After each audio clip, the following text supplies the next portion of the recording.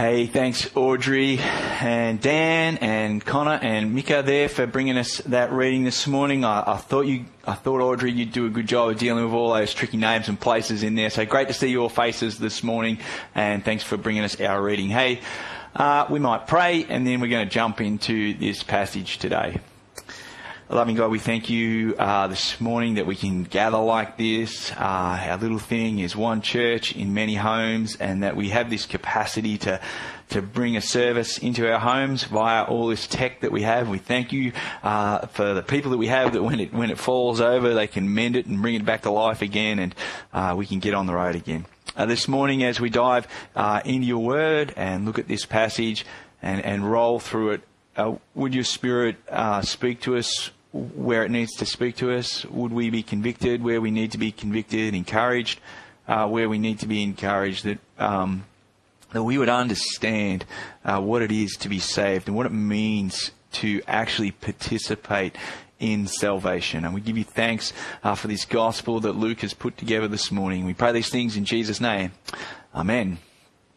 Well, we've been working our way through this Gospel of Luke now, at least for the first few chapters anyway. And these first few chapters have been looking at the origin of Jesus, his birth and his purpose, who is Jesus, and what did he come to do. And in these first few chapters, Luke explains to us how God's plan of salvation literally, in the most miraculous and unexpected way, comes to life. How all the promises of God to his people to bring salvation from their human experience has now entered into these experiences. God has entered into the human predicament to bring salvation to their postcode, to their doorstep, and to their hearts, is what Luke is revealing to us. And what we see is that God has said to us, he's not said to us actually, you go and work it out for yourselves. You go and work your way towards me. You come and earn my favour. You made this mess, now you guys have got to fix it and come toward me. That's the kind of narrative that we would see in our cinemas, like movies like Marvel, and that tell us we've made this mess and we've got to fix it and move our way towards it. But that's not how God has rolled. God has not said either that I'm too holy to be associated with this mess. You're on your own. Now, God has moved towards us in real terms, in relational terms. He has come personally, but not to show us how to earn our salvation, not to give us a new list of rules, a new set of principles to live by, but has come to be our salvation. That's what we're learning here, that Jesus has come to be our salvation for us. And Luke has been showing us how Jesus qualifies to be that salvation. He qualifies with respect to biblical promise and expectations. He qualifies with respect to his humanity and his divinity, this mysterious union. And Luke writes to his readers so that they can know, so that in turn you and I can know, can have this rock solid, objective, unalterable sort of factuality about our salvation, that it is actually found in the person of Jesus.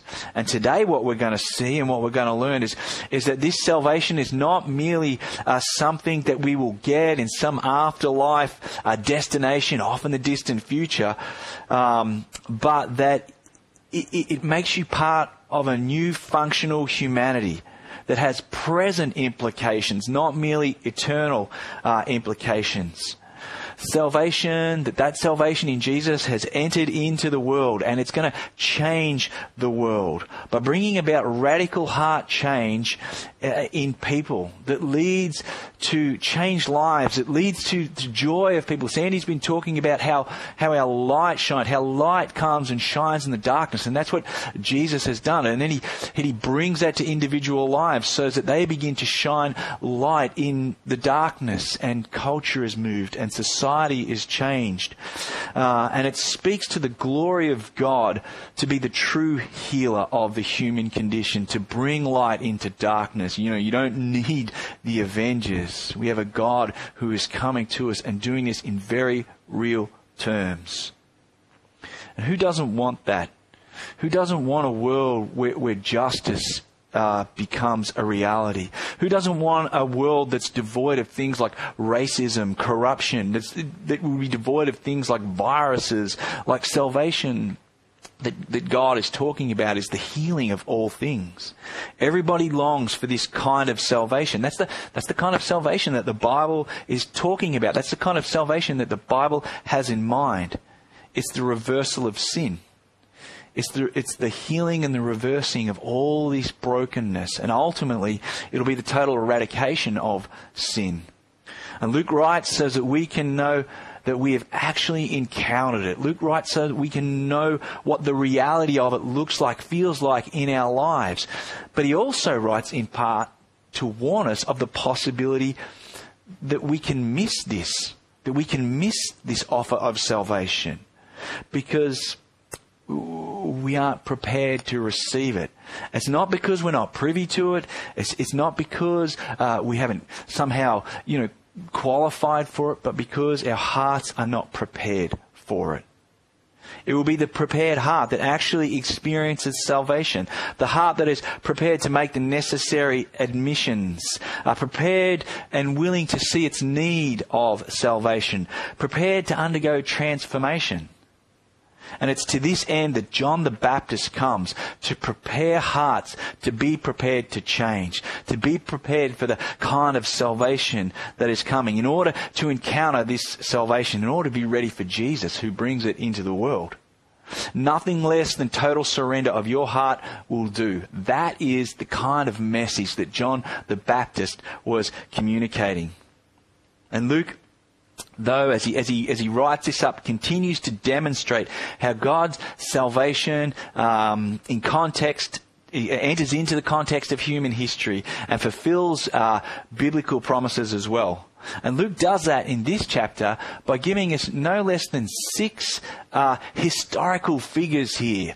And also he combines that with this touchstone promise of God that's found in Isaiah 40 about the comfort of salvation for people who are suffering under abuse and oppression and bondage. Luke tells us there in chapter 3 that in the 15th year of the reign of Tiberius Caesar, of Pontius Pilate being governor of Judea, Herod being the tetrarch of Galilee, and his brother Philip is the tetrarch of the region of Iturea, and Trachonitis, Lysanias was the tetrarch of Abilene, during the reign of the priesthood of Annas and Caiaphas. In this historical setting, in these historical figures, the word of God came to John, the son of Zechariah, in the wilderness. It's a formal style of writing that tells you how the events of John the Baptist in relation to the coming ministry of Jesus are just as real as the events that are attached to this list of names that he's placed there. Commentators note that only a historian would write like this, a man of an orderly mind, giving the names of the officials of the country that were in place at this particular time. It's the kind of accuracy that's only possible to one writing from the actual time that they're describing, revealing that Luke's narrative could be tested by his contemporaries, by those who were still alive at the time, and revealing that it can be tested by comparative historic narratives that have been written down. But Luke also piles these names up for another reason. Anyone familiar with this list of names would know that this is a list of infamy. This is a list of corruption and abuse of power, of systemic nepotism and pride and violence and self-indulgence. This list of names is of the worst kind of rulers of people going around. And note that it's not just a list of political and Roman rulers, but there's two priests that are named in these figures. And their conduct is seen as no different to the oppression of the Roman rulers. N.T. Wright says that these names represent a system of misery and oppression that was building to a boiling point of civil unrest, and it's into this darkness that the word of God comes, that the light of God, that the message of salvation comes. For centuries, God has been silent. Now, into this dark and degenerate time, God once again begins to speak to his people. And this phrase, the word of God came, is a classic Old Testament language to introduce a prophet. And it lets us know, it indicates that John is a true prophet of God, that he speaks the will of God to the people. And that his role in this world will be to announce what God is now doing in relationship to his people and his promises in this context. That God is not, indifference. That his silence has not meant that he's unaware, that he's indifferent to their condition. Right at this moment, when people seemed powerless against this systemic evil, this sanctioned corruption, even religious immorality, the word of God came to bring salvation. This is the tender mercy of God that Zechariah spoke of back in chapter 1. The tender mercy of God, whereby the Son shall visit us from on high, to give light to those who sit in darkness, in the shadow of death, to guide their way to the feet of peace, or to guide their feet to the way of peace. That's what's going on here. God, through John, is challenging people to recognize that their lives are really jacked up, are really messed up. That this living in rebellion to God, God's design, is actually led to human suffering. That their lives are lived in rebellion to God and mistrust of God also puts them in line for judgment. And they need to change. They need to repent from this. John is stomping around Palestine in his crazy outfit of camel hair. He's kind of got a sort of Ned Kelly meets Dyson Heppel, at least before he shaved his head, sort of haircut happening. And he's calling out and saying that God is about to bring salvation. He's about to bring salvation to this broken and corrupt generation. It's a call for repentance, to exchange the judgment that is due this nation for the salvation that is coming, that is on offer for forgiveness and repentance of sins. And this falls in line and fulfills the prophecies made about John. The announcement of the angel who said that John will be filled with the Holy Spirit and he will turn many of the children of Israel to the Lord their God, and he will make ready for the Lord a prepared people. Then there's the Spirit-inspired words of John's own father, Zechariah. You, child, will be called a prophet of the Most High, for you will go before the Lord to prepare his ways, to give knowledge of salvation to his people in the forgiveness of their sins. When John started preaching like this, a message of need for repentance and forgiveness of sins, that's spoken of being symbolically recognized by people through this baptism, John stepped into this role that God had brought him into the world for, that all his promises about him had sort of foreseen. John stepped into that role that had been proclaimed about his birth. But both Luke and Matthew see that John's ministry is actually got deeper connections. It's connected to more ancient prophecies, namely one that's written in the book of Isaiah. And no doubt they make this connection because of John's sort of uncompromising message of what needs to happen to a person in order to be ready, to be prepared for the coming of this Messiah, and the accompanying salvation that he's going to bring with him. Luke writes, as it is written in the book of the words of Isaiah the prophet, the voice of one crying in the wilderness, prepare the way of the Lord, make his path straight, and every valley shall be filled, and every mountain shall be made low, and the crooked shall become straight, and the rough places shall become level ways, and all flesh shall see the salvation of God.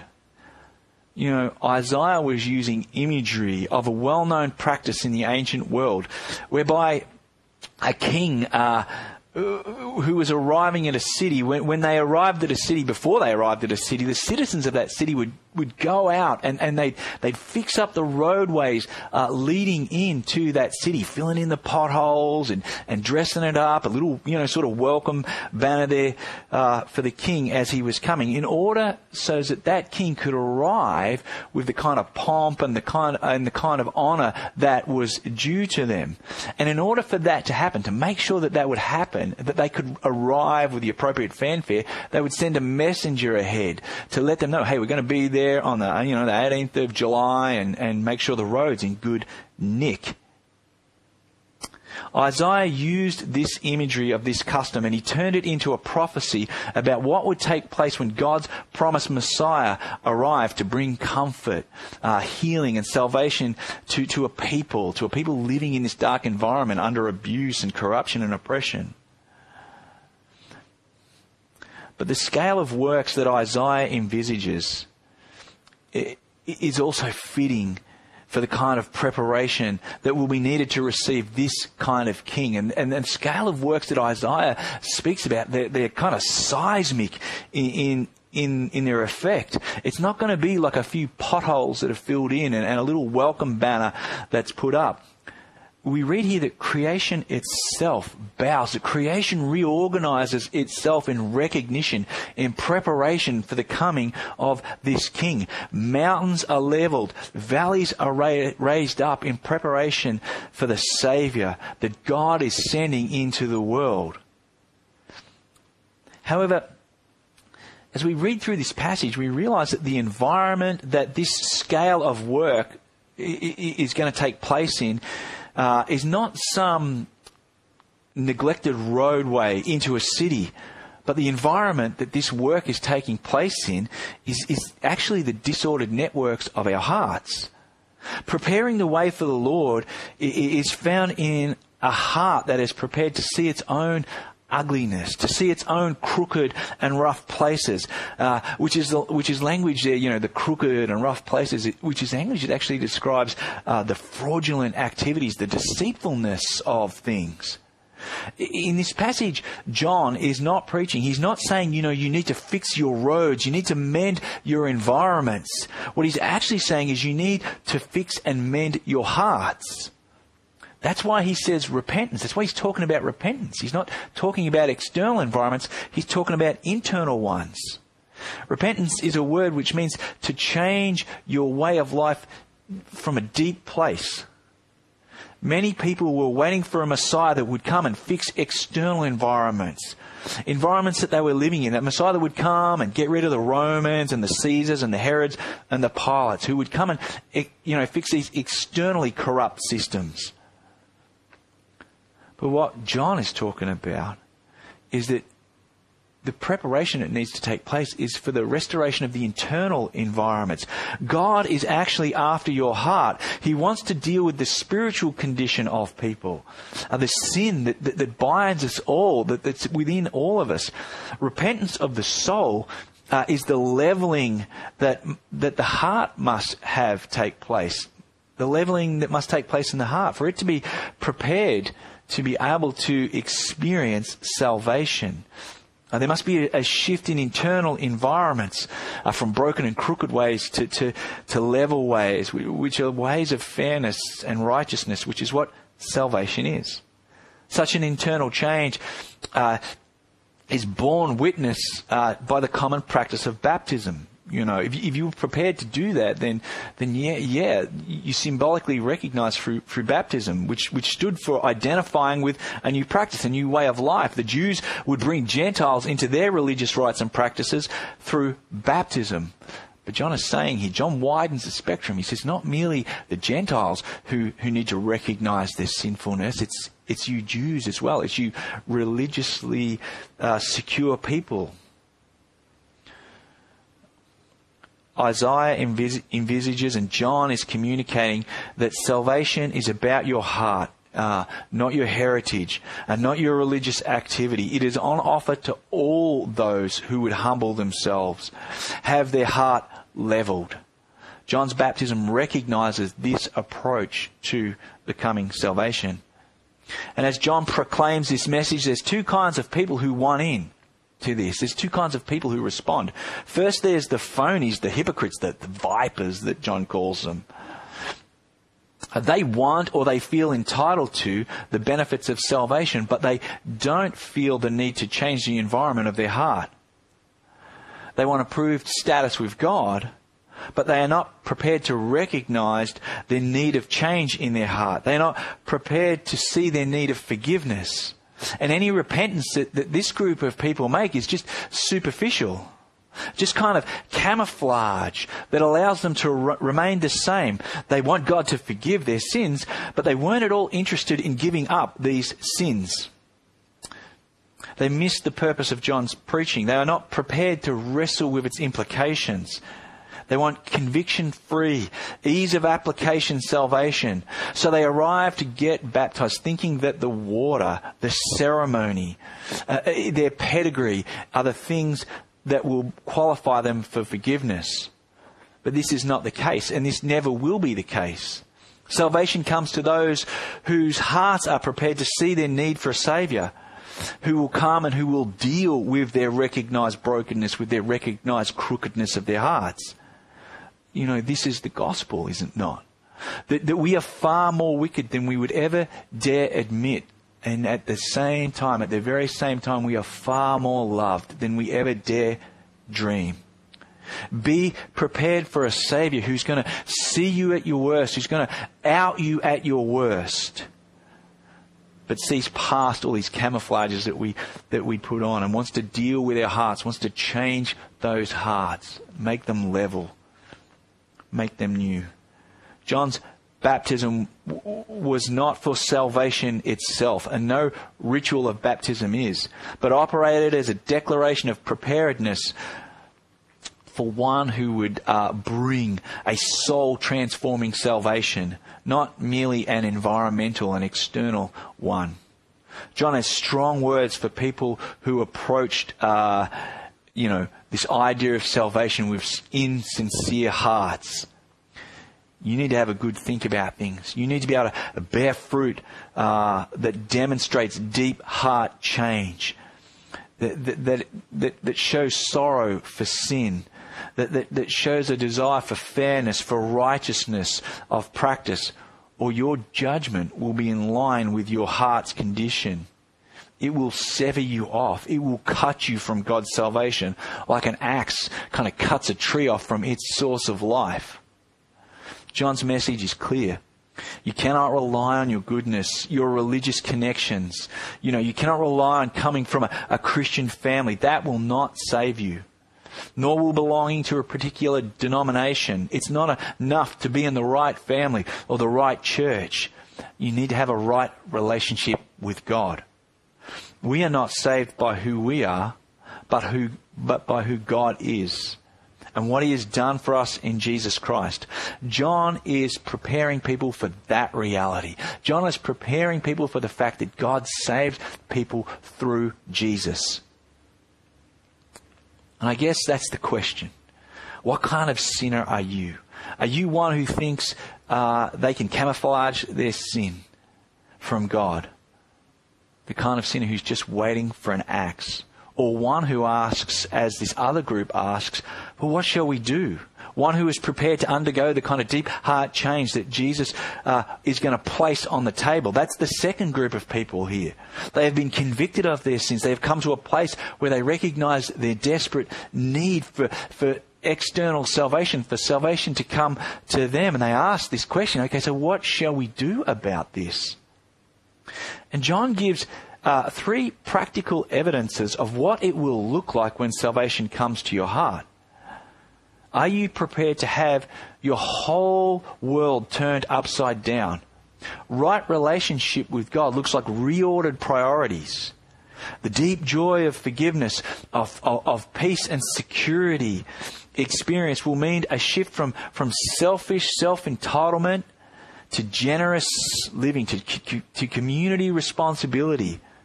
The kind of salvation God intends to unleash on the human heart is not some individually confined one, but one that has social implications, one that has communal expectations. Repentance, forgiveness, a salvation will lead to a world of justice, will lead to renewed communities. John's response is to basically say, be prepared for this. This is what you must be prepared to do. Be prepared to do justice. Be prepared to love mercy. Be prepared to walk humbly before God. That's what repentance is. You actually will do nothing, really. Salvation is going to come and it's going to rearrange the motives of your heart, and then they're going to fall in line with God's will. And Luke records 3 case studies of this, 3 types of people that John speaks to. And no doubt there were more people than just these 3. But these 3 kind of epitomize the reversal of ethics, the transforming of relationships that Luke sees as the DNA, that the symptoms of salvation, of what this Messiah is going to bring into the lives of people. And interestingly, all 3 of these are to do with money, are to do with resources and relationships. And the shifting and the reversal and the transformation of them. And all 3 of these people are actually not told to change their vocations, but rather to change how they approach their vocations. It's about your heart. Firstly, there's a private citizen. They are to be prepared to be generous with their resources, to share with those who are in need. If you have 2 tunics, don't hoard them. Give one away. If you have plenty of food, don't hoard it. Give some away. Don't be stingy. Don't be enslaved to greed. Exercise the grace of generosity.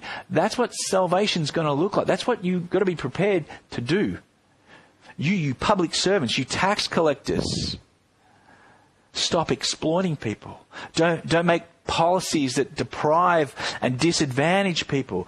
Don't make more than what is proper. Do your job justly. Do your job fairly. That's what salvation looks like when it comes into your life. You Roman soldier, your modern equivalent of that might be a police officer, someone who has a position of power over people. Don't extort money. Don't accuse people falsely. Don't treat people with a bias due to skin color or socioeconomic background. That's what salvation is going to look like. This is what you must be prepared for your heart to come and experience. Salvation is not merely some promised destination, like heaven. Salvation will be a seismic reordering of your heart to live with radically new relational ways. To live in a new relationship with God that will allow you to live in a new relationship with others. John is warning us here that we can actually miss this. And if we do, we will face God's judgment. We will be judged for how our sinful heart is. But the good news is, that's why Jesus came into the world, to change the condition of our heart. To take a repentant heart and flood it with forgiveness based on its trust that Jesus has actually been the one to feel the axe of judgment that we deserved. A heart that realizes its need for salvation, at that moment is terrified. But that terror is quickly swept away by grace in the knowledge that Jesus has actually faced the terror for us, has faced our judgment for us, that Jesus died for our sins in our place. That we now, because of that, are free to repent, to live radically new lives that model the grace that God has shown to us in Jesus. Our lives then become this overflow of experience. What should we do in response to this salvation then? Well, we should live radically new lives of justice, of mercy, of fairness. That's the fruit that should emerge in our lives. That's the light of salvation that should break itself into this dark and broken world. A heart that has known this good news, that it's come to it personally, A heart that knows Jesus should be a heart then that lives out its own experience of grace, that lives out its own experience of fairness towards us. A heart that is prepared to bear witness to the salvation that God brings. That is what John is preparing people for. That is what Luke is setting us up for. And the question is, what kind of sinners are we? Ones that want to remain camouflaging our hearts and trying to save ourselves? Or ones that want to come and live under the grace of God provided for us in Jesus? Let's pray. Lord, we thank you for this passage this morning that Luke has recorded down for us. Again and again we see how you move towards us, that you are the one who provides salvation for us. But in this passage we are confronted with the warning that we can miss salvation. If our hearts want to remain proud, if our hearts want to rest in our own self-sufficiency and not recognize our need for salvation. So this morning we pray that your Spirit would work in us, that if we haven't come to that leveling ground of our heart, that we would come there quickly. And we pray for those of us who have encountered that we would, with more and more joy, live out our own experience, the mercy shown to us to live out our experience, the grace shown to us to live that out towards others, to be generous, to do justice, to act kindly. And we give you thanks this morning for all of this in Jesus' name. Amen.